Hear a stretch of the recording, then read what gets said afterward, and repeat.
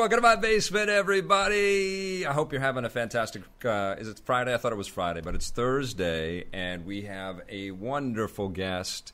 Mr. Ben Silverman is back. It always feels like Friday when we're talking, Vic. It does, doesn't it? Yeah. Because it's fun.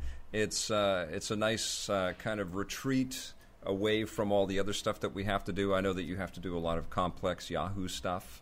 You got to get the page views for the esports. Got to get the page views. I meant it feels like Friday because I'm not wearing pants. Oh yeah, well, so of course. It always feels like Friday when I'm talking to you because I never wear pants when I talk to you, and I never wear pants on Fridays. I love your basement background, by the way. It's incredible over there. It's two-toned. I went with it's a two-tone thing. Yeah, it's like. It's kind of Two-Face-esque or Joker-esque, some weird kind of little ska. If Yeah. this was black, it'd be a little more ska. I love it. That's a good backdrop there that you created for yourself today, my friend. Okay, we have both been thinking about each other because I was going to reach out to you, but you texted me about talking about No Man's Sky because this is obviously the game that's buzzing around the internet.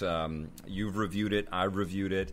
It was a very quickly and well-received review, I'm sure, for you, too. Like, a lot of people are interested in what everybody's thoughts are on this thing, and I think scores and opinions about No Man's Sky are kind of all over the map. Everybody's got their own vantage point, which I think is kind of a marvelous thing about the game. I think that it's pretty cool that everybody can have their own interpretation of the experience of playing this, but it's probably more divisive than the Hello Games people wanted it to be. What did you think? Well, I mean, listen, this game, for how many E3s did we do our reviews in the run, E3 wrap-ups, and I would be like, listen, guys, yeah, we can screw all these other games because there was one video game at E3 2014. Was it Spore?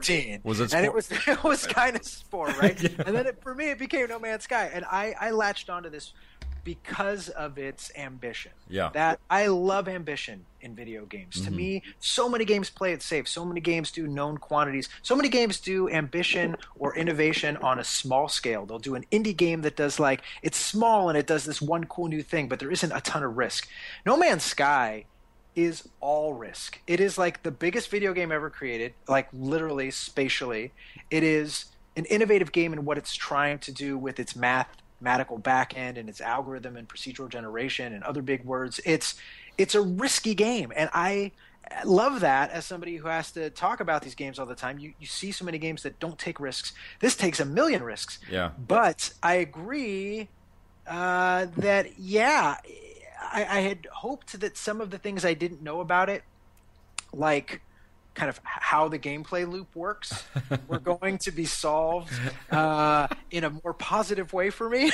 But I'm really hedging my bet on that. I mean, let's just say it. It's kind of boring, despite how cool it is. It's such a macro experience, right? It's even the game play of it, you kind of have to forget about the time you're investing in it because it's leading to something, but you just got to sort of mine the rocks. You got to mine them, and you got to build stuff. And there is a big macro type of experience, but because it's so big and so much stuff has to be explored, that it's just it's the biggest time suck I think I've encountered maybe since World of Warcraft. Except I feel that unlike World of Warcraft, which was filled with missions and plans and little victories left and right, there is no little victory in No Man's Sky. There's just the experience of it. And it takes you a long time until you start to realize that the mining and the upgrading is just its own reward, and that there isn't sort of a big moment that's going to happen. This was one of my big issues with the game. I wrote the longest review I've written in several years, a 2,100-word review, or some big nightmare for Yahoo. Wow. And I just kept going and going. And one of the things I talked about was that in most video games, they get around the issue of monotony with boss battles, with set pieces, with something that happens, a gameplay moment that kind of drags you out of the jumping and the jumping and the jumping or the shooting. You didn't have that? You didn't. I mean, not specifically boss battles, but you didn't have an encounter with some kind of weird creature or the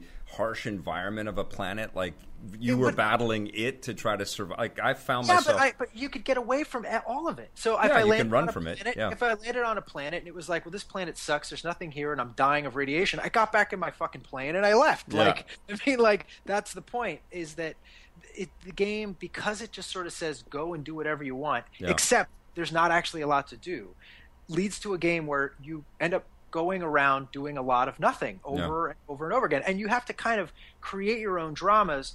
I like games that do that. Minecraft was a great game for that, right? But Minecraft was an artistic game, and it let you create. It was more contained as well. It was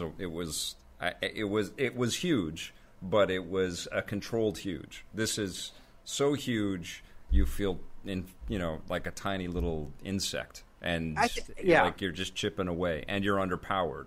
I think in Minecraft it was a manageable size. You could wrap your head around what you had to do and where you had to go. Plus, you had a lot of ability right out of the go. You could really generate a lot of material. There wasn't as many resource limitations as there are in No Man's Sky. Now, I sound like I'm complaining about it, but once I got over the hump of having to manage all that stuff, I was completely addicted to just getting in my ship and flying and building and looking for other ships and landing on outposts, and all of those little pieces were enough for me. I was still having a great time. I did start to feel that this was the beginning of a larger prospect for Hello Games, and it's not really kosher, I think, for these guys to be marketing this thing as at a full price $60 experience when it kind of feels a little bit early access in a way.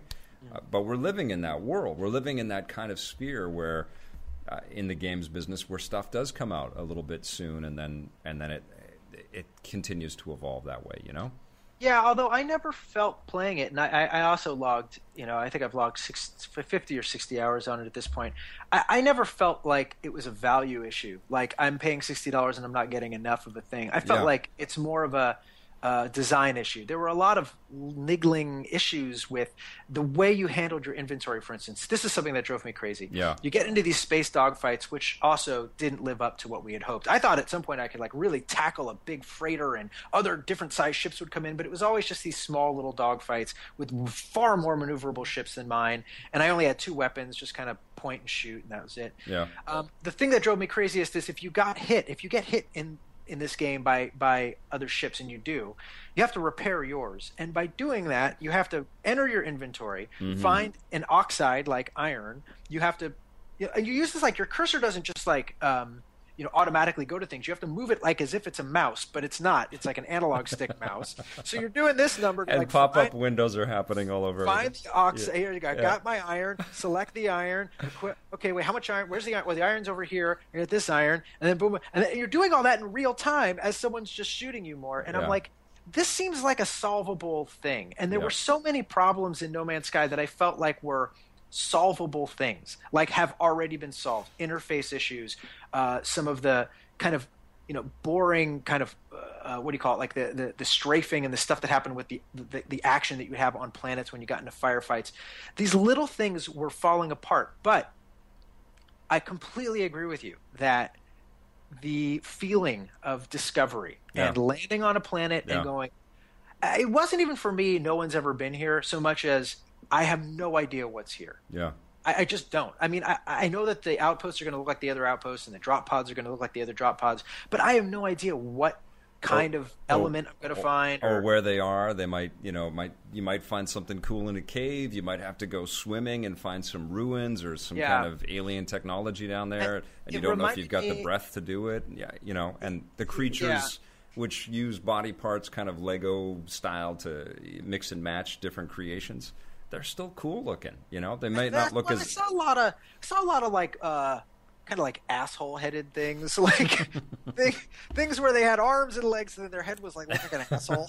I saw a lot of bats in mine, and lots of freaky mutated bats, and I was cool with that. Mine was pretty much just asshole heads left and right. But here's the thing, it reminded me of elements of my favorite video game ever, Star Control 2, which I've talked about on the show before. Yeah. Which had this incredible intergalactic map and this sense of I don't know what's going to be on this planet. I don't know what's going to be in the solar system. Every solar system I would pass because I was going for I took the Atlas route. I think a lot of us did that because that seemed like the sexiest thing to do. I went through the black hole. I'm trying to find the center of the galaxy first. Cool. But there's still a ton of mystery and stuff I don't understand. And that's part of it too, is that they suggest rather than point directly to where you got to go. And that's also a good point. And I think something that is sometimes overlooked when people are talking about No Man's Sky is enigma and mystery. And these are things you don't often really feel when you play a video game. You usually hop in, you go, it's Gears of War, I know what I'm going to do. Or, it's this kind of game, I know what I'm going to do. I really I have no idea what the secrets to this game are, what weird things are hidden behind what rocks.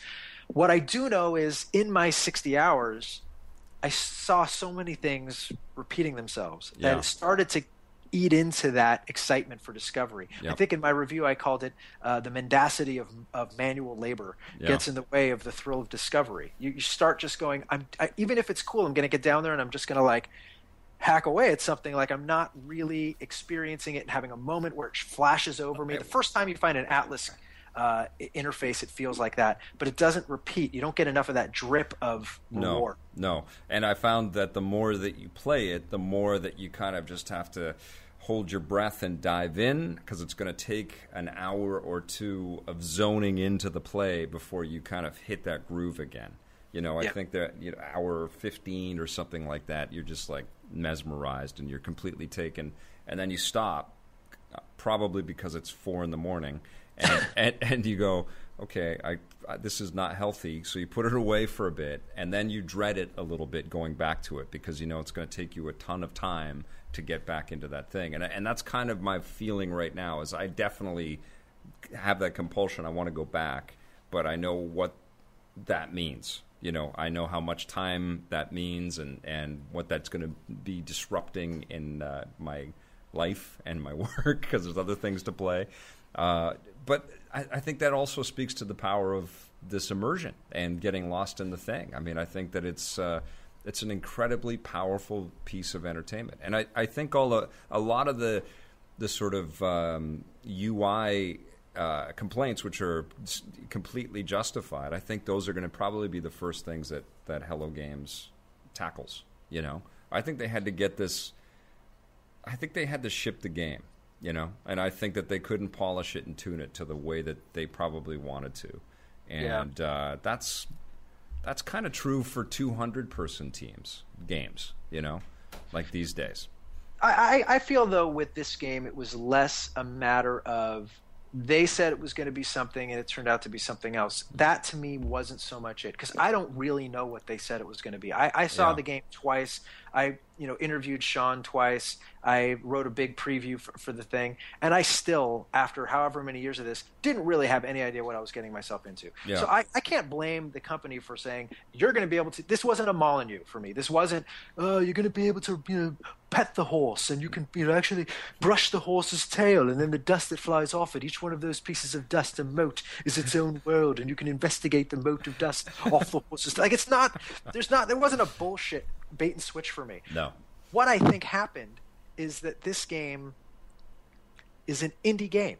Yeah. And it was from the beginning an indie game, and even when Sony came in and did all their business, still an indie game, and was released essentially like an indie game. And if you downloaded this game, even for $60 or whatever, and didn't know all you knew about it, or didn't have that expectation, and all you heard was someone made this crazy indie game and it does this, I think you would have been stunned, and it would have been a bigger moment for people rather than it wasn't. Like Minecraft did that. Minecraft came out of nowhere, and it was rough. The first version of Minecraft sucked. That's what I said in my review, is that and we reviewed the alpha. I think it was Stephen Raju. Somebody, I don't know if it could have been you and Jose, reviewed the early stuff of Minecraft, and it wasn't for us, it was for a younger crowd of really patient gamers that had time to flesh it out almost.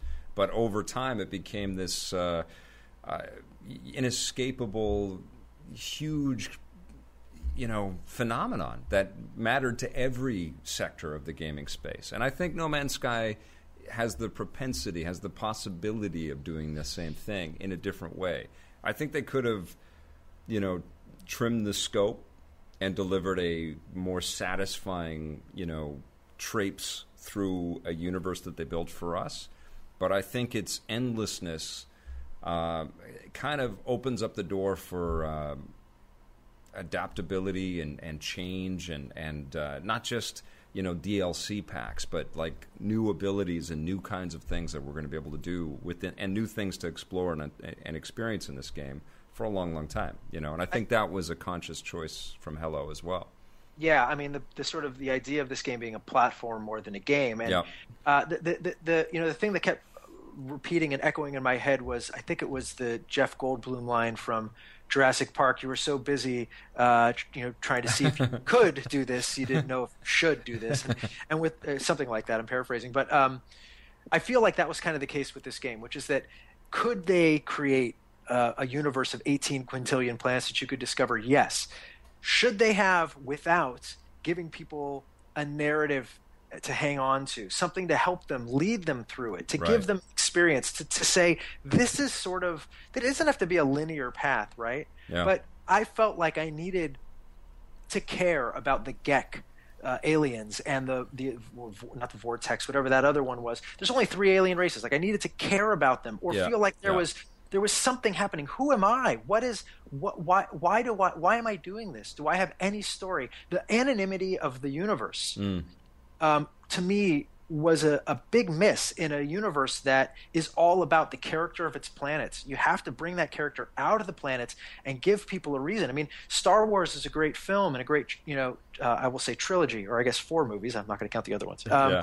Because of its characters, not just because it has Tatooine and Hoth. It's what they do there and the way they describe this world. Yeah, but you know what? If Hello flips a switch and says, "Okay, now you build on these planets," then it's and flips another switch and says, "Yeah, you can meet each other now." And suddenly there's this vast community on these planets that can house all that stuff. Yeah, but that's not how game development. I mean, they can't. Game development doesn't allow. No, I'm making it much simpler. But they've built so much infrastructure and so many rule sets that is how game development works. You iterate on this stuff and you keep rocking and rolling with it. And one of the things that they did do with this that games like Star Control or Wing Commander or Star Citizen or, whatever that turns out to be, or Elite Dangerous have missed on is that accessibility. Like there is this limitless quality to this, and the foibles of, interacting with the user interface are frustrating, but it's also not, completely obtuse. We can figure this out fairly rapidly and then move amongst the stars and the planets really quickly, and that's the marvel of this game, is that you feel this unbridled power within the creation of it. Like you really have a lot of mobility. That's never really been achievable before. And you never think about it, right? Like when you're taking off from a planet, you're not thinking, how do I get off? Where do I go? How do I thrust? Like it's really second nature. And I think that stylistic decision to keep things simple despite the complexity of the universe was a genius decision, and I agree 100%. That's one of the things that makes you want to keep playing it. You're right. A game like you had just mentioned Elite, or an older school space sim where you have to worry, how do I even land? It's going to take a half an hour for me to learn how to land. I need a flight stick. I can't it bails out on all that and really simplifies navigation. It's so close, Vic, on so many levels to being really a truly great video game, instead of it being a great first step towards a great video game. Yeah, I mean, and that's kind of the thing with the game, is that you can see this being like Ready Player One. Like the idea that I had when I was playing it is, why don't we land on planets that are themed around? And the first thought I had was levels within other video games, and kind of making it you explore and you identify and you collect all of this data and you send it all back. If that level of detail had been built, there almost would have been this destructive kind of ability of this game to kind of impact the rest of the business. Like if what we're talking about with a game that stretches on forever, and is limitless, and there are planets, and you can do every kind of thing. And let's say you had third-person perspectives, and you had a character, and you could build your own base, and you're suddenly. I mean, I think we all want that. That's steps from the holodeck, but I think that also means that we're not playing anything else at that level. But I disagree with you on that, because I feel like what this game does so strongly is it avoids branding. It avoids pulling you out into other things. I don't want this to be a what was Sony's online failed what was the thing? Home. Yeah, I don't want that. I don't want a hub for other experiences. What I wanted that this game couldn't quite deliver was more meaning and secrets that made me feel like this, like exploring was going to yield something. Right. That if I continued and if I kept hammering on, I'm going to get more gold, get this entire mountain of emerald, I'm going to sit here and do it because I know if I get the money, I can buy a bigger ship, and that'll get me to this planet, and somewhere there I get. I found the Golden City. I found this token I needed to find. I found something that you never found. Yeah. But that's not the case. We've found basically the same stuff, even though we're both playing in a universe that's this big. And everybody's finding the same stuff. Everyone's seeing the same aliens. Everyone's having the same bad conversation trees with the derelict space stations. It's not enough choices with that stuff. Yeah, it's for a game all about skies and scope. It is incredibly limited in experience. That's where it sinks for me. It's not also a literal, a literary game. It's not something where you're looking at the prose and the words around giving us a story, and you're just awed by any of that stuff at all. No, it's really it's an experiential exploration game. But I do think that as much as we are using similar elements or the exact same elements to craft all of this stuff, we're having unique experiences throughout this, and every person talking about what they're doing in No Man's Sky and how they're playing No Man's Sky is a little bit different. And I think that's unbelievably commendable. And I think that open-endedness, that idea that there isn't that structure, that narrative kind of, sort of siphon that we're being pushed through, is intoxicating. I mean, and that's another reason why this is addicting. I think you can have both, or I think you should have both. I don't necessarily want a linear narrative. I certainly wouldn't want that. And I don't want this to be Mass Effect. Yeah. But we're missing that. Again, I'm missing the third-person view of my ship when I'm flying around. I would like to be able to look around, just from my old, predilections, my own tastes of how I've played space shooters in the past. I've always liked to be able to kind of circle the camera around everything. It's character. That's what you're talking about. You're talking about character, personalization, feeling like you are owning a part of this, and it's where the game struggles. You do feel lost. You feel like one of a million. A world about everything is a world about nothing, and I think that's where this game really kind of hits a bit of a lull. That being said, one thing that we haven't talked about is, like, I talked about big moments. The game lacks big moments. What it doesn't lack is breathtaking moments where you will skim over a planet and you see two moons hovering behind a mountain of whatever with a floating rock here and some Tyrannosaurus bird asshole-headed things running around the ground.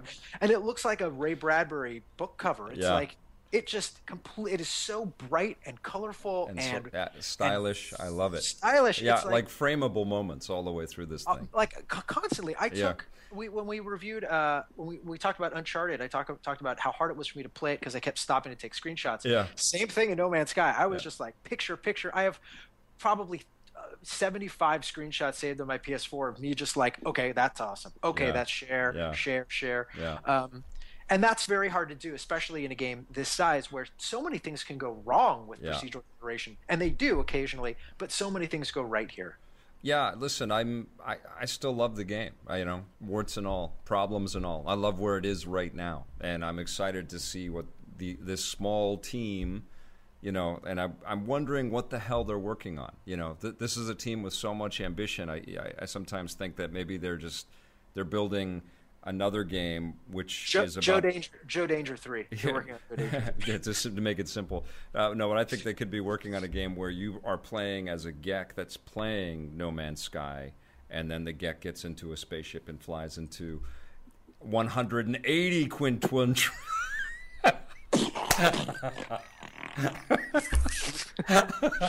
Yeah, who knows, man? This is like Elon Musk territory. What are we simulating here? Self-playing games. I've played a few of those. Self. I've played a few of those. I think you could argue that some of those Telltale games are turning into self-playing games. But yeah, look, man, Sean Murray, like out of the blue, this guy was making motorcycle games, and major, and he had this vision, and his team had this vision, and they remained a small team, and they managed to accomplish something that I don't think a team of that size has ever accomplished. Again, Minecraft, Notch might be the guy. Do you think they want to do Minecraft? Do you think they want to make this game for 4 years and be bought by Sony, presumably, and just stack and stack and stack and add all kinds of ability? I mean, if we add the ability to create stuff in the space and then have the ability to discover the stuff that's being created, that transforms this game in a myriad of interesting ways. I think the gamer in you and the business development person in you and in me would say you've built this platform, let's start filling it with stuff in a way. Yeah. But I feel like Sean Murray, I don't know Sean very well. I've interviewed him a few times. We've chatted. I really like him. He's incredibly honest. He's a super genuine dude. I saw him when he didn't have a beard, and then over a couple of years, the beard got crazier. And then the beard would go away, and then the beard would come back. And he's poured his whole life into this thing.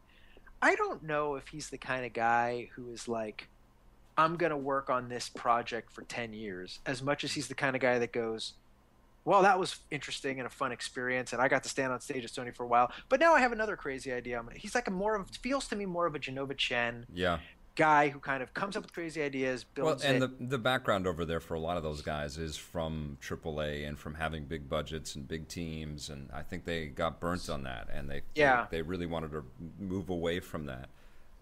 But there's something to be said for. I think that Mojang, is it Mojang or Mojang? How do you say it? Mojang, right? It's Mojang. Mojang. Mojang. How does PewDiePie say it? No, I think the Mojang. Mojang, bros. Yeah. No, I think the Mojang thing. They kept their independence and they kept their attitude and their they were kind of a strongly willed studio for a long time. I don't know what they are like now, but I think they had a lot of fun doing all of that stuff. And I think that if Hello, maybe Sean wants to skip out and do something else, but with another group within Hello. But I think if there are core people at Hello that want to stay with this, they could have fun building out this universe. They don't need anybody. They need one guy, or gal. Or even probably a child could probably add the content, because the algorithm's already done all the work. So just have a guy in there and go hey, let me just put a shovel, code shovel. They're a trillion different kinds of shovel. That's not it. But I get the sense that this isn't one and done. This is an indie studio, man, and it feels like it. If I know that Sony has sort of underwritten it and they've carried them through it. If Sony were to buy Hello Games, then absolutely we're going to see this game extend its life. If Sony doesn't, I don't know if Sony's going to continue to pour money and more money, especially now it's out on the PC as well. What have you heard of sales? Are they doing well? Everybody's talking about it. Everybody is curious about it. Are people buying it? I think it's sold well. Yeah, I don't know. I haven't looked it up. Yeah. We had the right when I was playing this game, the International 2016. I don't know if you've heard of esports, Dota 2. Yep. Esports. That was happening. So I haven't been totally on the ball with news around sales for this. I've been kind of deep into that. But I think it's obviously done well. It's all anybody I know has been talking about. So, how was the International? Did you go? I did not. No, I had a whole team up there, but I'm sort of the mother bear, so I kind of stay in the den and make sure the content is flowing. Everything, yes, the spice will flow.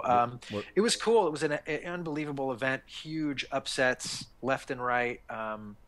I mean, it's just, it's the biggest of the year. It's the biggest esports tournament of the year in terms of its kind of scope. Also, in terms of its prize pool, which topped $20 million. The winning team, Wow. Wings Gaming, won $9.1 million.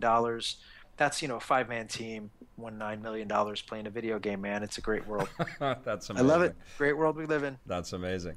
And Yep. now what happens to those guys? Are they like inaccessible? Like if Yahoo wants to talk to them, do they just no interviews now, please? Yeah, dude, hookers and blow. I mean, are you kidding? Like, shoots you $9 million. You're gonna be like, oh, we should do some interviews. No, they were also They're hanging with LeBron all of a Yeah. sudden, right? So they were a Chinese team, and very hard to actually even reach. That was one thing about the international that a lot of people might not know. Yeah. Even though Valve runs it, you would think it'd be a really easy, because it's in America. It's up in Seattle. So many of these events are in Germany or in Shanghai. Yep. This is in Seattle, right near Valve.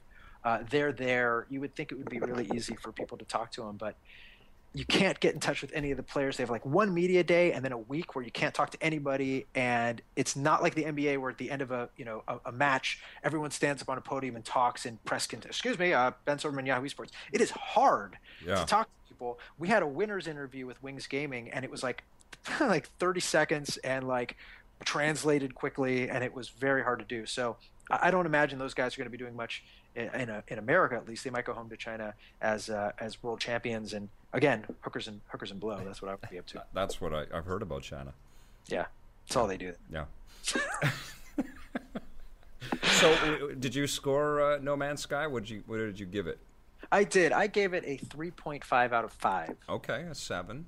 All right. Which was 7-ish, and I hemmed and hawed over that. I would not have gone higher. I almost went lower to a 3 out of 5. But I felt like even though the game has a lot of mechanical problems, and I'm everyone reviews differently, and I wish I was the kind of person who just reviewed about like feel or vibe, but like I can't. When I'm playing a game and I hit those, the technical issues come in for sure. Yeah, for me, it's always a big sticking point. Like you got to clear those hurdles, and then I get more into like where is it up in the stratosphere. But this game has so many of those little problems that even though I did play it a lot and I found it addictive and find it addictive, it just can't clear enough of those hurdles to really soar the way it should, I think. Yeah, I was probably more forgiving on the technical stuff. It bugged me that I couldn't just upload all and do things like that. But yeah, I was completely consumed by the game and by the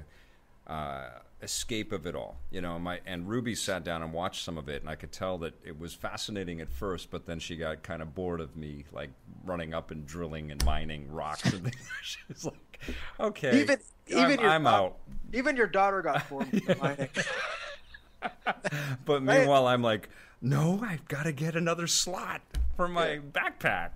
Yeah. I've got to find some drop pods. No, I was very impressed with this thing.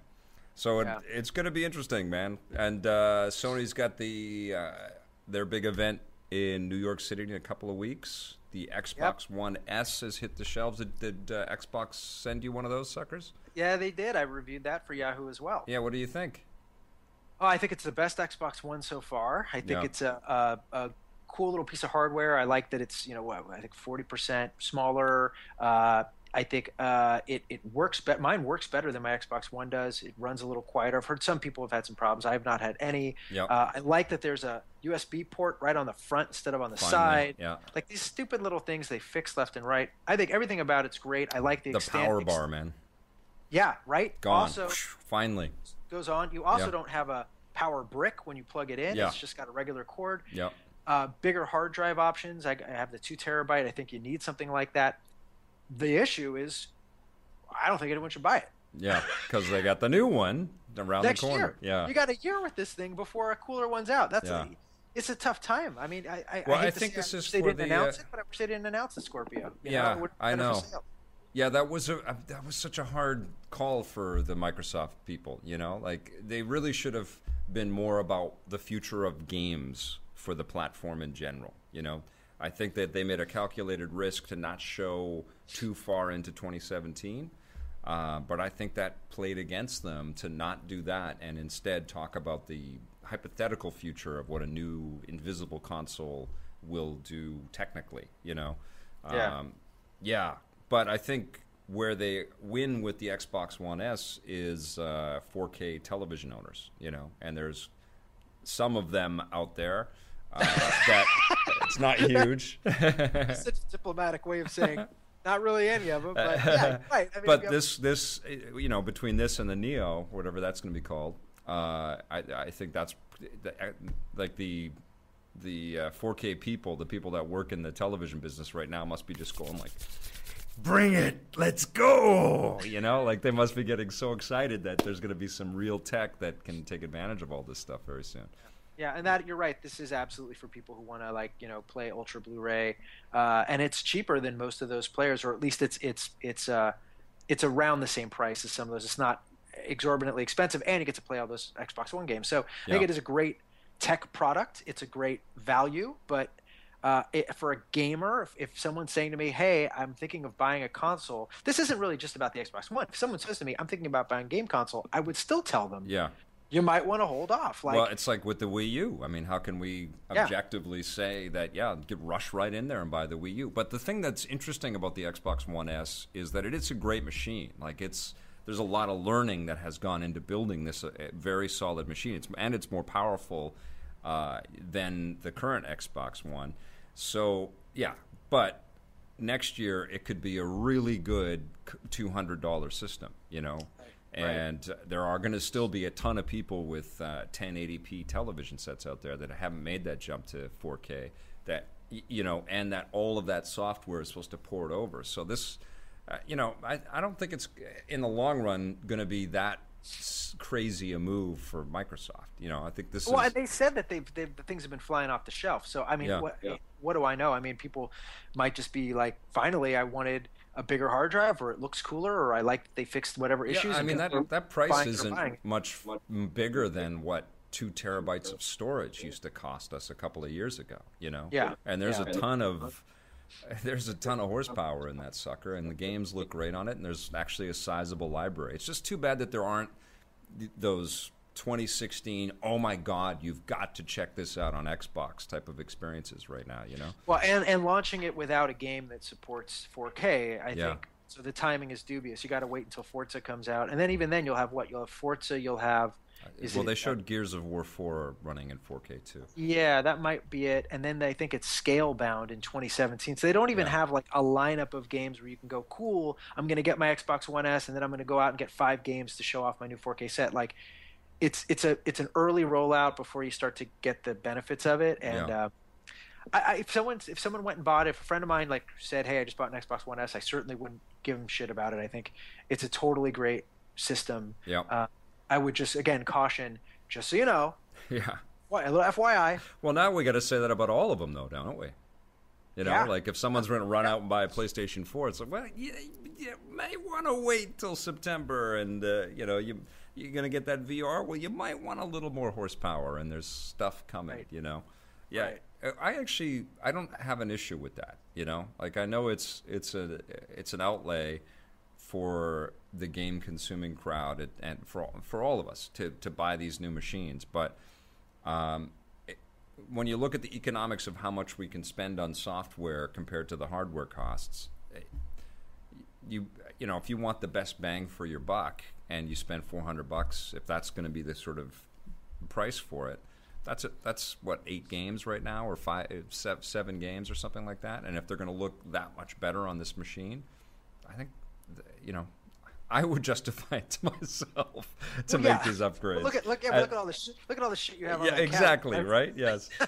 Yes, and I do have several older consoles and several older variations of consoles and versions of consoles out there. Yeah, I mean, I think for like a normal person with like a regular job or something, like maybe they're like, I would tell them, listen, because you're right. Number one, the price is going to come down in a year, but number two, I just think it would suck to like go buy a game console, which, look, if you're inside baseball, or if you play games all the time in the video game industry and you're really, everything about it, you know that it's turning into the smartphone cycle, right? You are aware of that. But for most people, the general public who plays games, most of the 30 or 40 million people who own these things, They don't see it like that, and they're still going to buy a console, expecting that console to get them 5 to 7 years or whatever. Well, They're not. they will though. That's the thing, and you know what they've. It's just like these old phones. They still work. You know, they work Yeah. worse, but Right. that install base just keeps growing and growing, and all those app makers are benefiting from it, and they also benefit from the push of new hardware every year.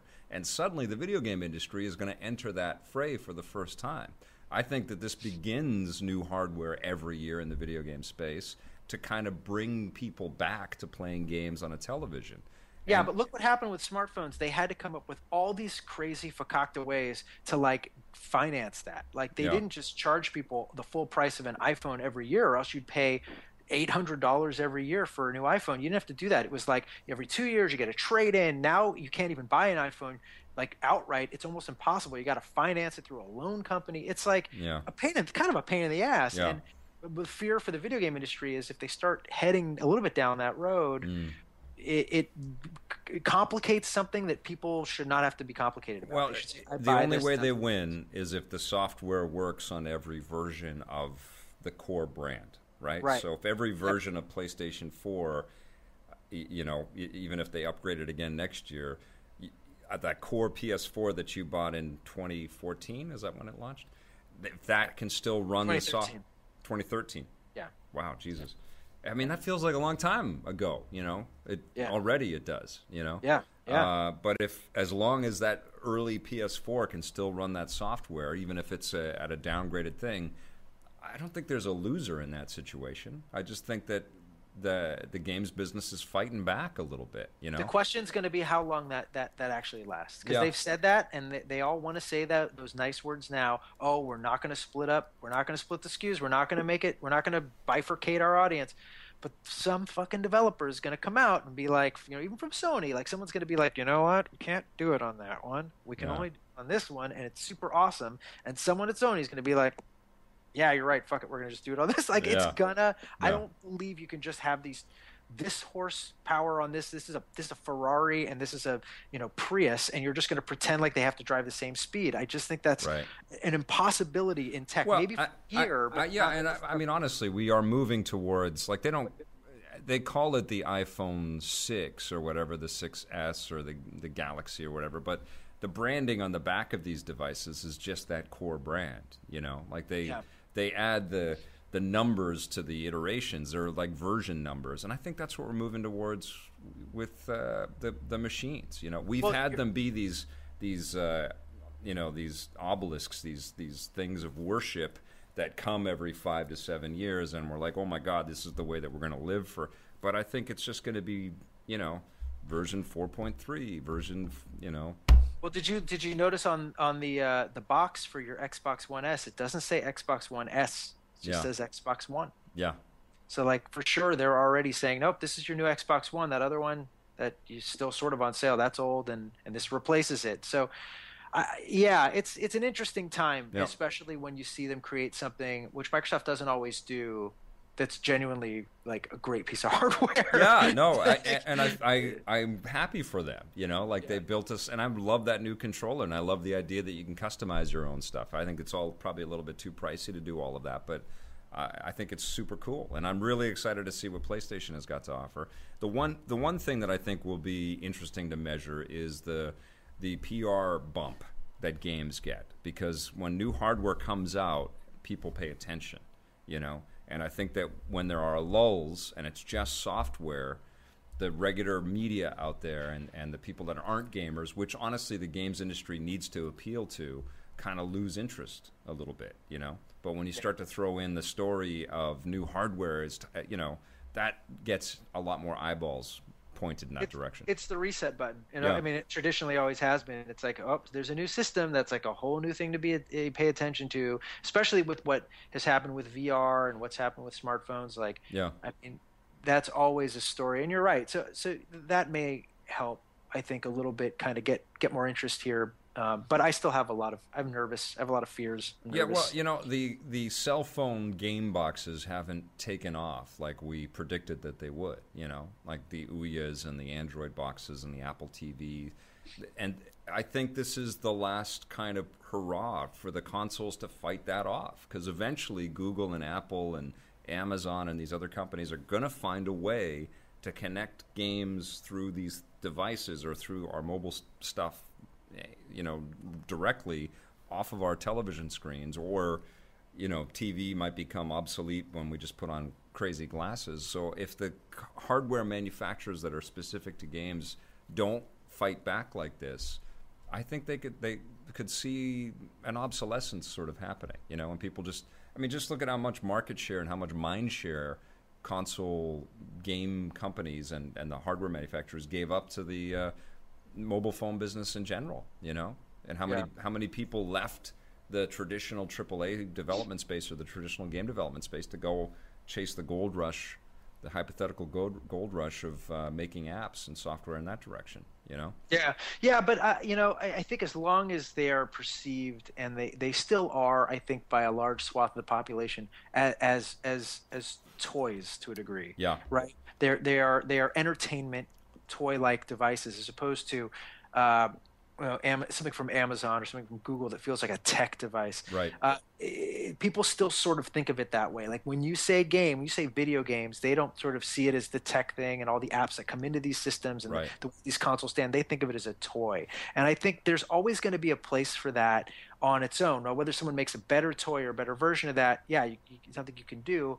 But I think both of these companies, at least Microsoft and Sony, are obviously investing a lot of R&D into PlayStation VR and into HoloLens and into other ways to kind of connect with people. Mm-hmm.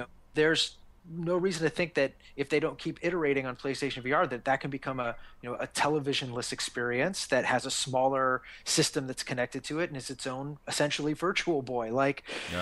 There are directions they can move. Nintendo is the one who is still we don't know what the heck. Yeah, they're still going to just that's one of the things I love about that company. Yeah. Is if the entire time said, we're a fucking toy company, guys. Stop trying to copy it. Stop trying to fight the Googles and the whatnots. We're just going to be toys. Yeah. They're still sort of looking at themselves that way, and I for one appreciate that they do that. Yeah, it's going to be really crazy to see how much they have learned through this whole Pokemon Go experience and some of their mobile stuff. Yeah, Pokemon Go. Have you heard of it? Was that at the International? Oh, Pokemon Go. Pokemon Go. I stopped playing it. Did you? You walked away? No, yeah. It's still on my phone, but I just haven't opened it in like a month. Well, I just stopped. You found No Man's Sky. That's right, and Clash Royale. That's all I played. Yeah, you got me hooked on that fucking Clash Royale. By the way, it's ridiculous. It's such a. You and Andy Mack at Game Informer both raving about this damn thing, and it's all right. I'll try it, and it's addictive. I was thinking that would be a good console game if they went with more towers and more cards. Wouldn't that be fun? It's a brilliantly designed video game. It's totally cheap and pay to win bullshit. If you spend money, I was playing. I'm like, I don't know what level I am, but I was playing. Have you spent any money? I did once. I spent $5 just to see what's the what do you get out of that? Yeah. And I got a whole bunch of gems and opened up chests quicker, and that was basically it. So I got a little leg up for a second, but I saw if I spent $100 and I would be able to get and upgrade 1 billion characters or 1 billion of these units, and I would still be level 5 or 6 and kicking the shit out of someone who's level 9 because all my units are awesome. Which is not fair. No, it's totally not fair. It's a totally rigged game. That being said, if you can kind of get around that, or if you can grit through the moments where you're tilted, which I get so tilted playing this game, I get so angry. I can't play it at night anymore. I get the moments where it's competitive and I'm really feeling this guy's got a plan here and I got to hit this thing and we're fighting in the middle and now my arrows are whatever. It is really, really cool. Great. And it's so fast and it's so strategic. It's like rock, paper, scissors, but with cards and towers and taking everything out. Imagine if there were 6 cards and 6 towers. Imagine if there was 6 towers. Right. Imagine the game. And that was on one planet, and there were 18 trillion other planets. Games are awesome. I love talking about this stuff. I love talking with you. I know you've got. I keep slapping the table, and Blake wants to kill me. I know you've got to. You've got other things to do, and that room is needed. A couple more minutes. By centuries. Okay. Yeah. Well, Hey, Victor, I have a question for you though, yeah, because yeah, you yeah. always ask questions. I have a question for you. So, No Man's Sky, but what else? What else are you playing right now? What else are you into? I've started Deus Ex, but it's tough. It's a hard game, and it's another one of these like, oh my god, I got to push everything in my life away because this is going to take. So I've put maybe I don't know 7 hours into it, but I feel like I've just scratched the surface of this thing. Intimidating, that game. Yeah, and I can't really talk more about it, but it's I'm having fun with that. I've been playing Headlander, and it's been really cool to play Headlander in No Man's Sky. It almost feels like you are landing in a world within No Yeah. Man's Sky, and it's the same kind of aesthetic, or it's a riff on that same kind of aesthetic. 70s. It's like all 70s colors and Yeah. 70s sci-fi, and yeah. Yeah, I just reviewed that. I really like that game, and I've been seeing a lot of movies and playing a little bit of mobile stuff. But that's kind I've been playing Adrift finally. They released the Vive version of that, and I started to play that just before No Man's Sky came in. So I've got to go back to that. I'm on the road next week though, so I'll probably be reviewing a little mobile stuff, maybe a 3DS game or something like that along the way. So shifting back into that space for a week, and then. I'm trying to find time. I'm probably bringing my PS4 with me to crack some time to play more Deus Ex too. What about you? What are you onto now? It is. It is hard to even like when you talk about all that stuff. Because I'm not quite as enmeshed in all those games anymore. But I remember what that's like having to just shift focus, like from No Man's Sky to Headlander to Deus Ex to mobile game. And it's like there is something about that grind that is lovely to me and maddening to me. Yeah. Speaking of maddening, that's what I'm playing. I'm playing Madden 17, which was a hell of a shift from No Man's Sky to Madden. I was like, sometimes you can't shake them off. I mean, that's the thing. Like these gotta go. Well, and these games are so big that they stick with you longer than you want them to sometimes, and it's just like, okay. Yeah. And I'm trying to, when I'm reviewing now, I'm kind of trying to trace that path a little bit. I have more time on the YouTubes to be able to just give a little more of where my thoughts are on this stuff, and I'm recognizing that my path through this content is part of the story of it as well. I just saw last night. I just saw War Dogs, and Bear is cutting the review for it right now. And this past couple of weeks, I've been seeing incredible movies like Hell or High Water or Kubo and the Two Strings and Anthropoid. These really weird, out of nowhere movies that have surprised the hell out of me. And War Dogs is this big studio picture that just doesn't really have that emotional kind of center. The trailer looks terrible. They're trying so hard. They're trying to be the Wolf of Wall Street, but the actors are so good. You can see the machine of Hollywood, right? Like these guys are so talented. They have the pick of the litter. Miles Teller and Bradley Cooper's in there, and Jonah Hill. They can choose whatever they want to do, and you can see the money that made them choose this to do. It's a cool story, but it feels artificial. But I feel that even more coming off of something like Hell or High Water, which you've got to see. It's kind of like almost like a Coen Brothers type of an experience. It's got the worst title in the world, and it just looks cheesy. And Jeff Bridges has got his classic cowboy drawl, and it's just like, oh my god, what am I in for? And it was so That's great. Funny and well made and thoughtful, and everybody's excellent in that movie. There should be a planet in No Man's Sky where you could just watch movies, because I would do that. I would just land, get out, and then the movie comes on. I would be into that. I've been watching a lot of Stranger Things, which I've been watching by myself alone at night. My wife has yet to watch with me, and it terrifies me. It shouldn't, but it does. It terrifies me alone at night, like midnight, in my little iPad screen, and then it's just like you see the thing come and like take somebody away, to like crapping my pants. Yeah, I have to. So I backed away from it because I was getting too scared watching it alone. Even though it's not that scary, something about it. It's because it reminds me. Everyone's talking about it, how it channels this kind of '80s thing. But it reminds me of the fears that I had when I would watch Tales from the Dark Side. Yeah. The serial that would be not serial, the kind of horror series. They used to scare the shit out of us when we were kids. Ruined. This is psychological stuff, not the lettering. Yeah, totally. But now it's like they slice everybody in half, and it's not really psychological. It's jump scares and squishy bodies and things like that. That was happening in the '80s and stuff. There were slasher movies too, but there was a lot more like Poltergeist and things like that that were freaky. I mean, obviously, Stranger Things is channeling Poltergeist and Goonies like a big way. And Goonies had some freaky bits. Yeah. That's a great show. Sloth was like, and you're like, fuck, what the fuck is that? Have you seen the Get Down? I haven't checked that out yet. I have not. That is on my short list to check out because I like the rap music and it looks pretty cool. I'm really interested in all these crazy things that Netflix is doing, man. They do some weird things. But no, for me, the next week is all Madden. It's all Madden all the time. I've been playing it quite a bit, and it's Madden. Yeah. You know, our friend Scott Jones used to call this time of year, who's going to eat the Madden sandwich? That's what he would say. I guess at Crispy Game or somewhere where he used to work, Madden would come out and it would just like sit there on the table and they'd all stare at it like, who's going to, like, someone has to eat this fucking sandwich. You ate it last year. It's like a foot-long sub. You got to eat it.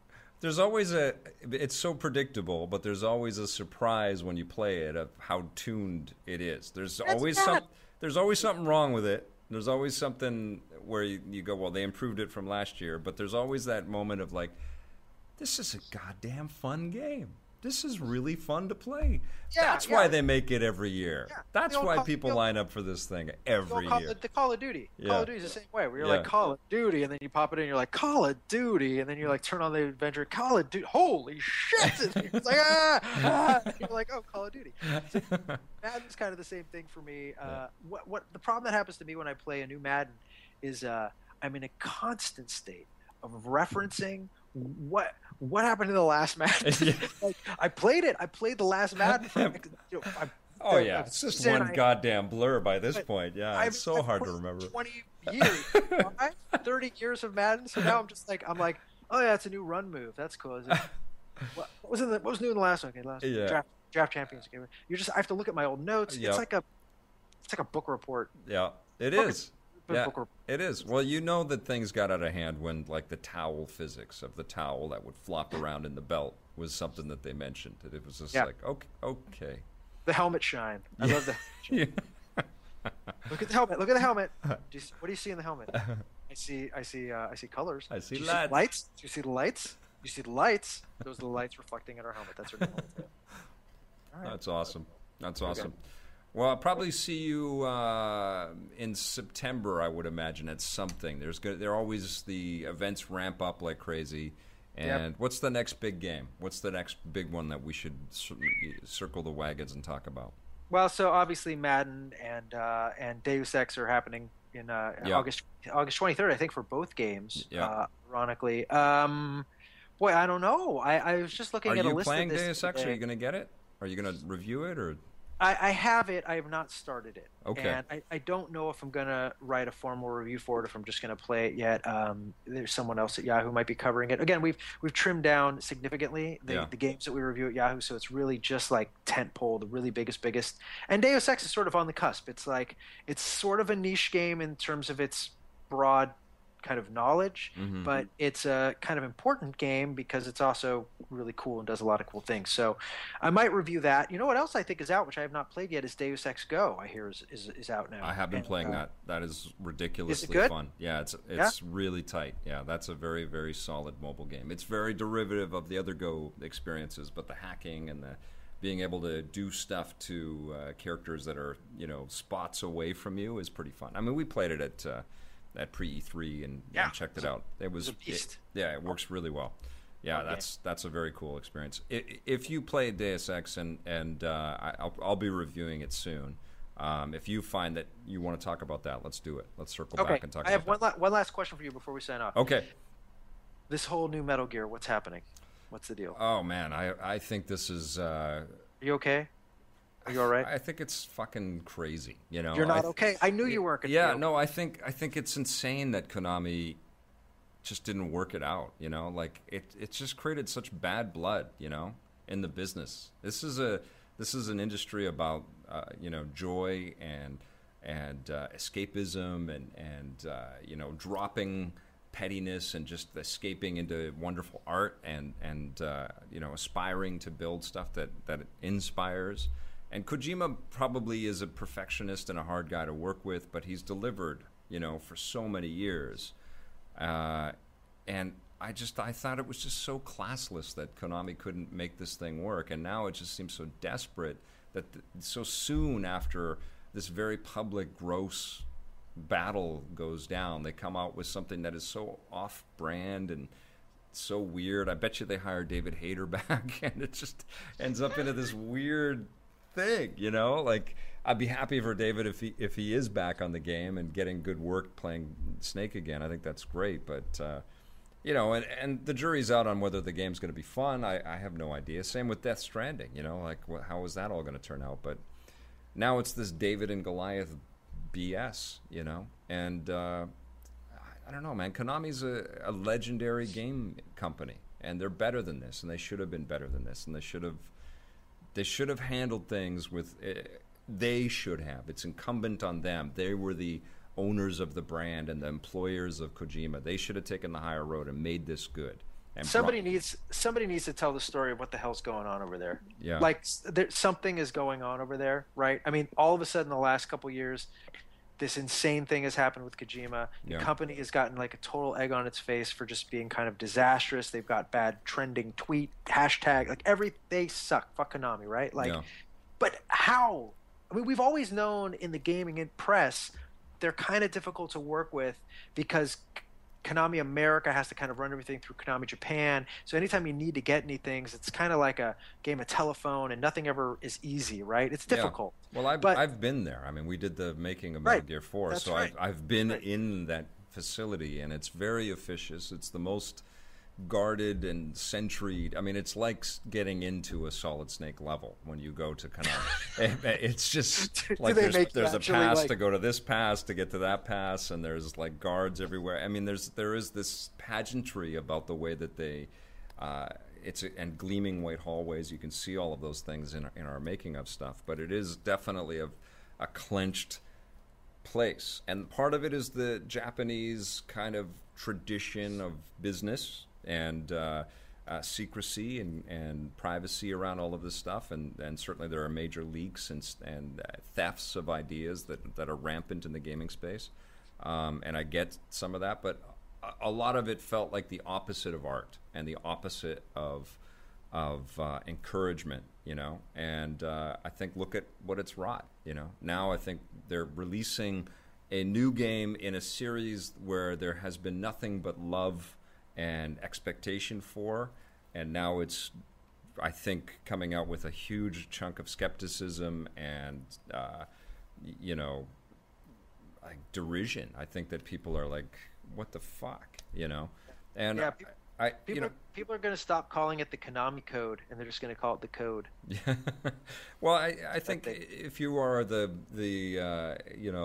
steward of any one of these beloved franchises, you need to recognize that people make them, first of all, and you need to treat them well, and then you need to work out a way to honor that work and not let your fan base down. Easier said than done. This is a financially strapped and challenged industry for sure, and Konami's recognizing how much more money they make making slot machine games where you just tap the screen and they made like 10 people and they make billions of dollars off of stuff like that, or hundreds of millions or whatever. You can't always just think in a creative business, and this is why I always loved Nintendo, is that there was an Iwata-san saying that, look, you can't just fire your people when things get tough. You kind of have to tighten your belt and work with them, and it's not a show of confidence to the creativity. It's not going to impact your future earnings well if you cut and run every time. Yeah, if the house is on fire, and let's just squish all of these creative people and get them out of there. You got to stick to your creative guns. We saw that happen with Capcom too. Remember, with all the Clover guys and a lot of the heads of Inafune-san, leaving and starting their own things and stuff like that, and but it's a tough, brutal business. I just hope for more civility and stuff like that, you know. But maybe this is going to be for the best. Maybe Konami ends up turning this around and finding new blood that loves Metal Gear and takes it to new heights and No way, man! Did you watch that fucking trailer? No way. And maybe Death Stranding is the beginning of something marvelous for Kojima's new company. Who knows? Yeah. Who knows? Okay. I knew this was going to be a heartfelt one for you because you've done a lot of work for him. You did the documentaries and stuff, and I still feel like someone, Victor Lucas or somebody like Victor Lucas, has to kind of weasel their way in and then get the sources on the phone. Maybe Kotaku, maybe Jason at Kotaku, he can get anybody on the phone. Yeah. Hey, what's going on with Kotaku? Gawker ceases operation next week. That's right. Kotaku is going to be a part of Univision, best known for their Spanish language programming, which Kotaku sounds like maybe it could be a Spanish word. Said it quickly. Anyway, that was rude. It has tacos in there. No, that's terrible. Okay. Jesus Christ. Please sorry. Edit this whole ending out. Yes. Yeah. Jezebel, Kotaku, Lifehacker, the other properties, Jalopy, I think, are existing as a part of Univision. They're going to be okay. Gawker.com is shutting down. Okay. And that's the story. Basically, look, if you have a lot of money and you know how to finance lawsuits and you're vindictive, you can go after media companies and run them out of business, I guess. Yeah. That's what's happening. I mean, many lines were crossed on Gawker's side, so this is not a black and white issue. For sure. Yeah. Crazy. Just a crazy thing that's insane, happening. right? Huge media enterprise like that. Yeah. No, nuts. All right. Well, listen, my friend, we will circle back and have another conversation very soon. Have yourself an amazing rest of the week and the rest of August. And thanks for being here with us, buddy. It was a pleasure, Vic. Always super fun. Also, one last thing I got to tell you is esports. All right, cool. Well, stick with me for a second. I've got some Loot Crate stuff to open. I keep getting awesome gifts from Loot Crate every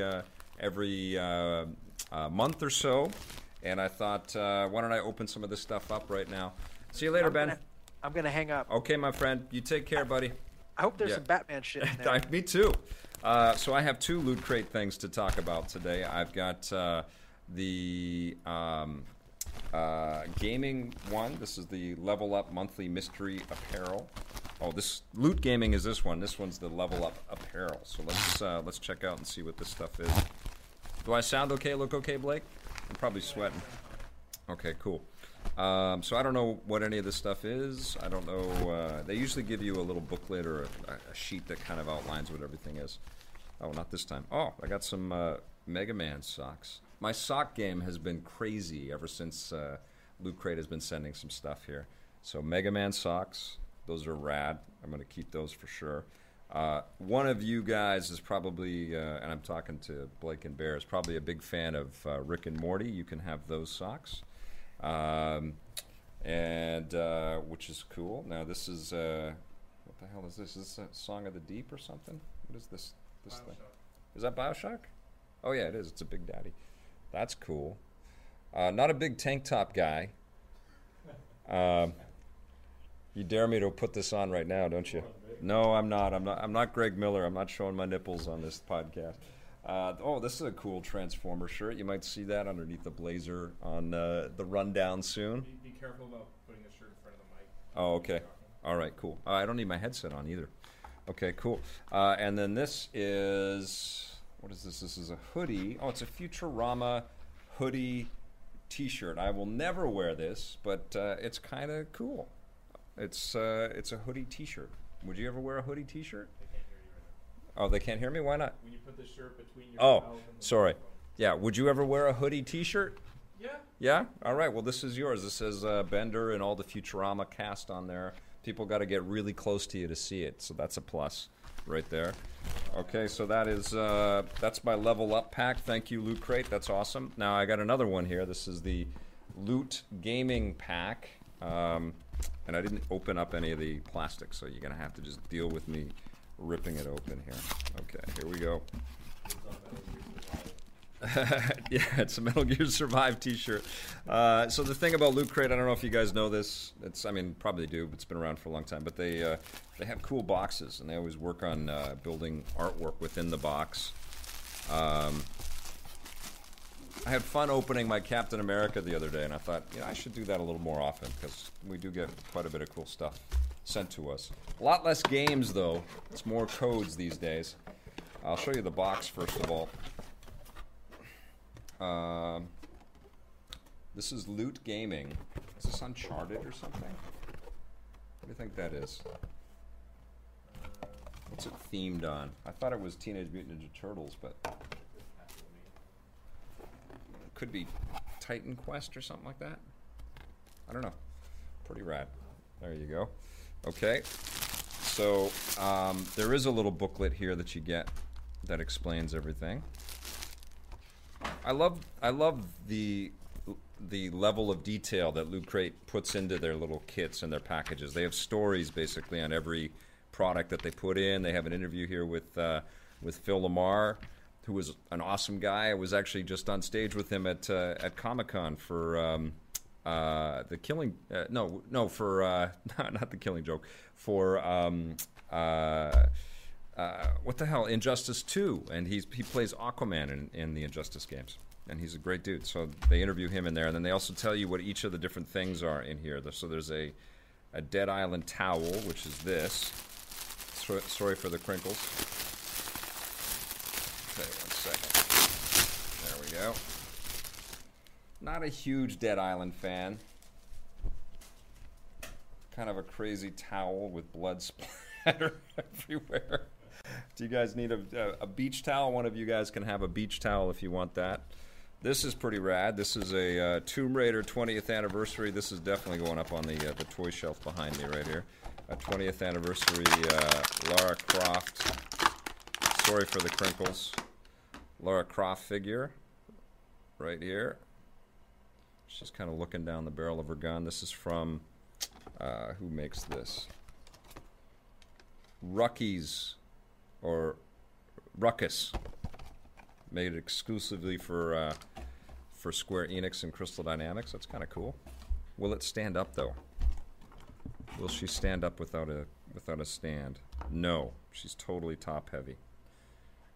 Is it because her head is tilted forward? Yes, it is. Okay, so there we go. I fixed it. Oh, this is crazy. Far Cry Primal t-shirt. This is, I think, going to be one of those cult classic type games out there that people remember and talk about, because I don't think it sold huge, but it was really true to its design. I didn't review that game. That was one of those games that came out early in our new season, this 2016 season. February. Yeah, I kind of feel like I should go back and try to get a little deeper in a couple of those games and review them now, even if it's late, because I think they're worth it. And this is one of the more interesting titles from 2016. I think there's a lot of fans for this game. And this shirt might end up on the show at some point. Now, what is this in a white box right here? USB stick. USB stick? I don't know. It looks like a flask. I might have this in my pocket on my Blazer on set, so I can get hammered before I deliver the rundown. It's an Assassin's Creed flask. That's pretty cool. I could put some vodka or rye right into that sucker right there. Well, it's Black Flag specifically. Oh, is it? Pirate one. Oh, then rum has to go in there then. All right, I think I got everything. Oh, there's a stranded coin pin in here somewhere. Where did that go? Is it still in the box? No, the box is open. I don't know. Maybe we don't have it. Is there a pin anywhere? Okay. That's the pile of stuff. Thank you very much, Loot Crate. You rock. Does anybody have any questions? Anybody been following along on the chat that wants to pipe up with something? I can answer one of those right now if they want. Yeah, I had a few. Okay. Is my microphone working? I don't know. Thanks for watching, everybody. You're all awesome for being here. Yeah, most of the questions were just about No Man's Sky. Oh, okay. Yeah. Okay. You want me to go through some of that? Sure, go for it. Hang on, I'm just trying to figure out why my microphone isn't working. Okay.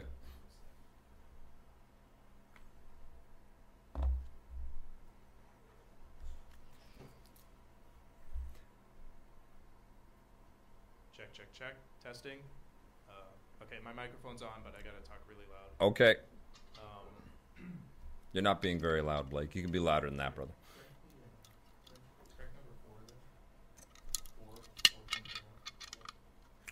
Check. Okay, people can hear me now. Okay. Okay, so, first of all, W. Matthew on Twitch, when you guys were asking how well No Man's Sky has been selling, he pointed out that it sold 720,000 copies on Steam so far. Wow. So that's not bad. That's huge. In a week?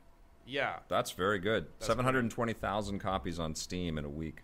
Yeah. For No Man's. That's great. A lot of people basically are agreeing with you about No Man's Sky and it being too empty. Yeah.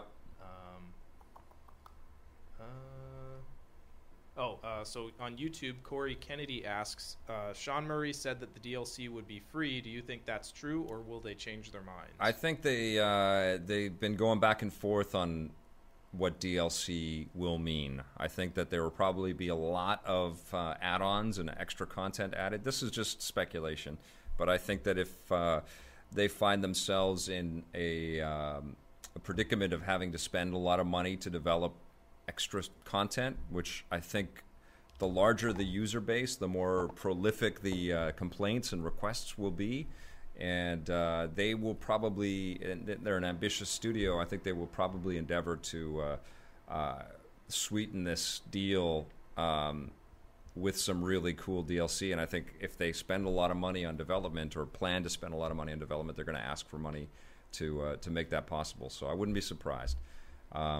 Man, that's a tough thing, man. Like, because I think when you're building these games, you don't always know exactly how they're going to turn out, and there's a lot of investment spent in a direction that gets completely changed.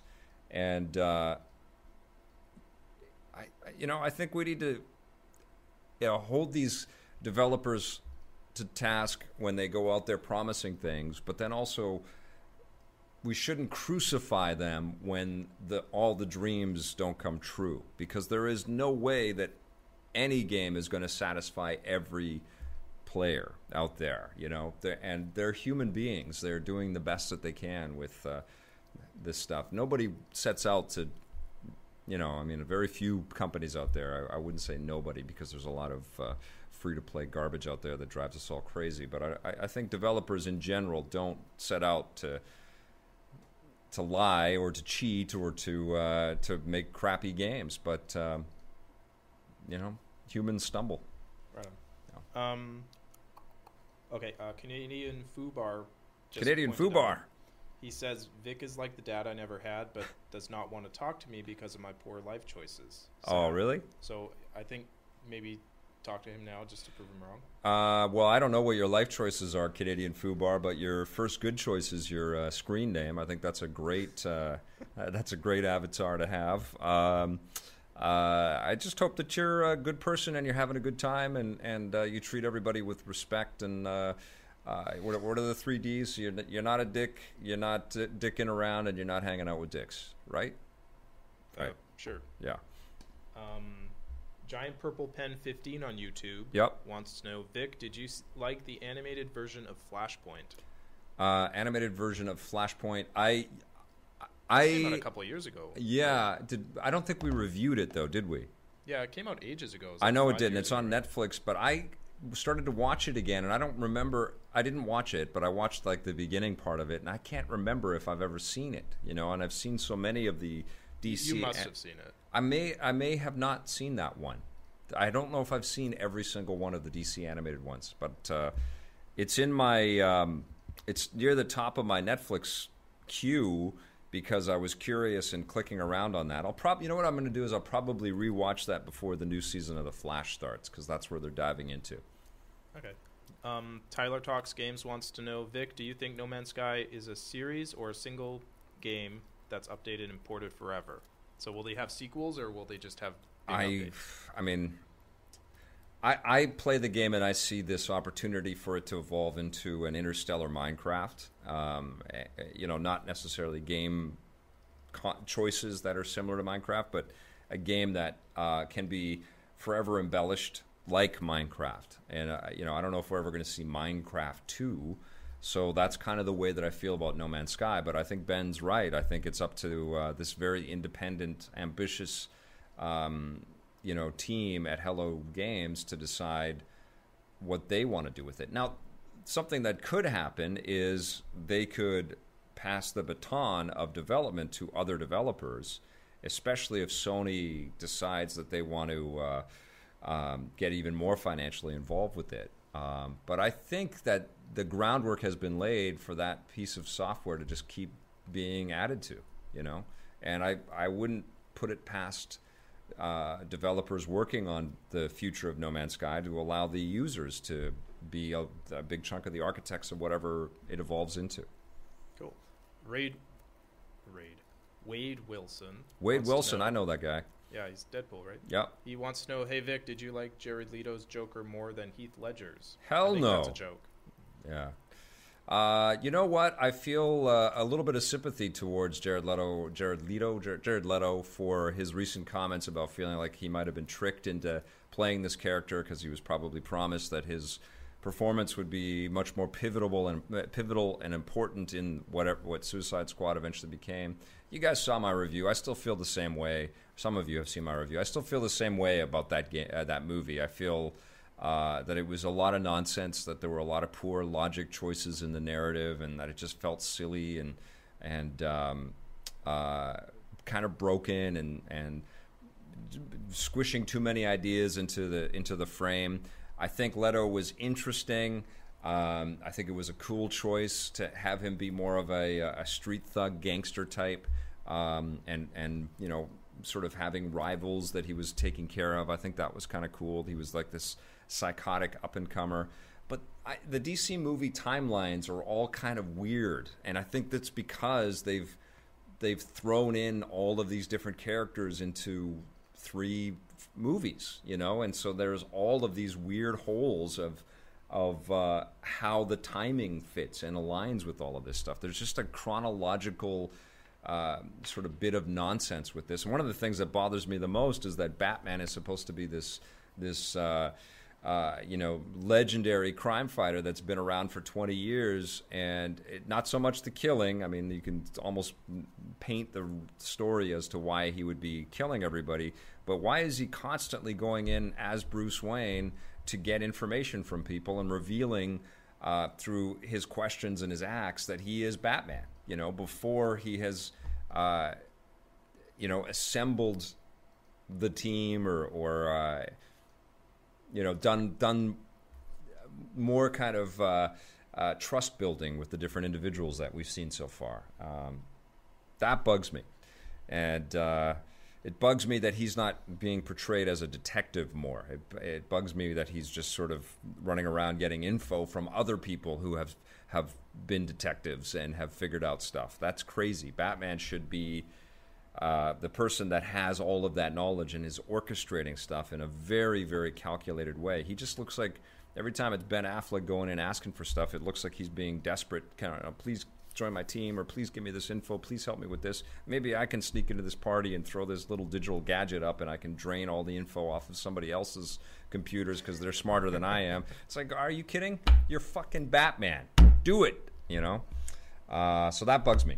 But I think there's logic and sort of chronological connection issues all the way through, and maybe this kind of going backwards in time with Wonder Woman, and because of that, allowing a little bit more Justice League setup will be benefited, as long as that's a good movie and they kind of stay true to the roots of it. What will be interesting, and I had this thought when I watched Suicide Squad, is that at the end of however many movies DC or Warner Brothers invests in, they can be ripped apart and put back together in a way that will help all of this chronological nonsense start to make sense. But it's kind of the ass-backwards way of unraveling this tale. It's exactly the opposite to what Marvel did, and it's a problem. I mean, it just creates all of these weird, why would Amanda Waller bring in the Enchantress and then have her turn into the big bad character in the movie? Why wouldn't she know that if she's so badass? Why is she just... Anyways, I'm not going to get back into it. Okay, how many more questions do you want to take? We'll take one more question. Okay, D9000 wants to know, what comics are you reading? I'm still reading Saga. I got the 6th trade, and I'm reading that. And I started to read some of the. I'm a Marvel Unlimited subscriber. I just don't have the time to keep up with all of the books that I want to. But the Star Wars books I've been diving into, and that Darth Vader series in particular, is excellent. And I know they finished it. I don't know if every issue's on Marvel Unlimited. If you guys don't know, Marvel Unlimited is ridiculous. You pay like $60 a year, and they have 5,000 books in there. A lot of historical stuff, but stuff as recent as 6 months ago or a year ago, which is fine for me. I can't be up to date. I don't have any of the Rebirth issues. I haven't read any of those things. There's still a lot of New 52 stuff that I was getting into and sort of working my way through. But Saga is a relatively current series. It's a Brian K. Vaughan book, and it's phenomenal. It's very, very cool. I guess that actually made me realize they can just hit a reset button on the DC Cinematic Universe if these movies don't work out. They do it in their comic books every 5 years. So yeah, of course. I mean, these characters are meant to be reinterpreted, and they're meant to be aligned with creators with vision and passion. But if they don't work in the books, they don't last long. You know, they course correct, and they make big changes. I mean, they sexualized Batgirl and Catwoman, and did some weird things with DC a little while ago that offended a lot of people. And then they hired new creators and went with new visions, and they changed stuff. You know, and I think we're seeing that happen with the movies right now. And you know, it bugs me that people think that I'm a DC hater, man. There's nothing farther from the truth.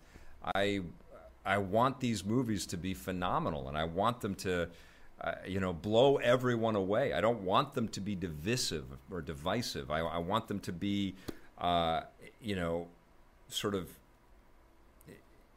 inviting and sort of bringing people in, and so that they not only love these movies, but they go to the shows and they love the shows, and then they start buying the comics and more awesome.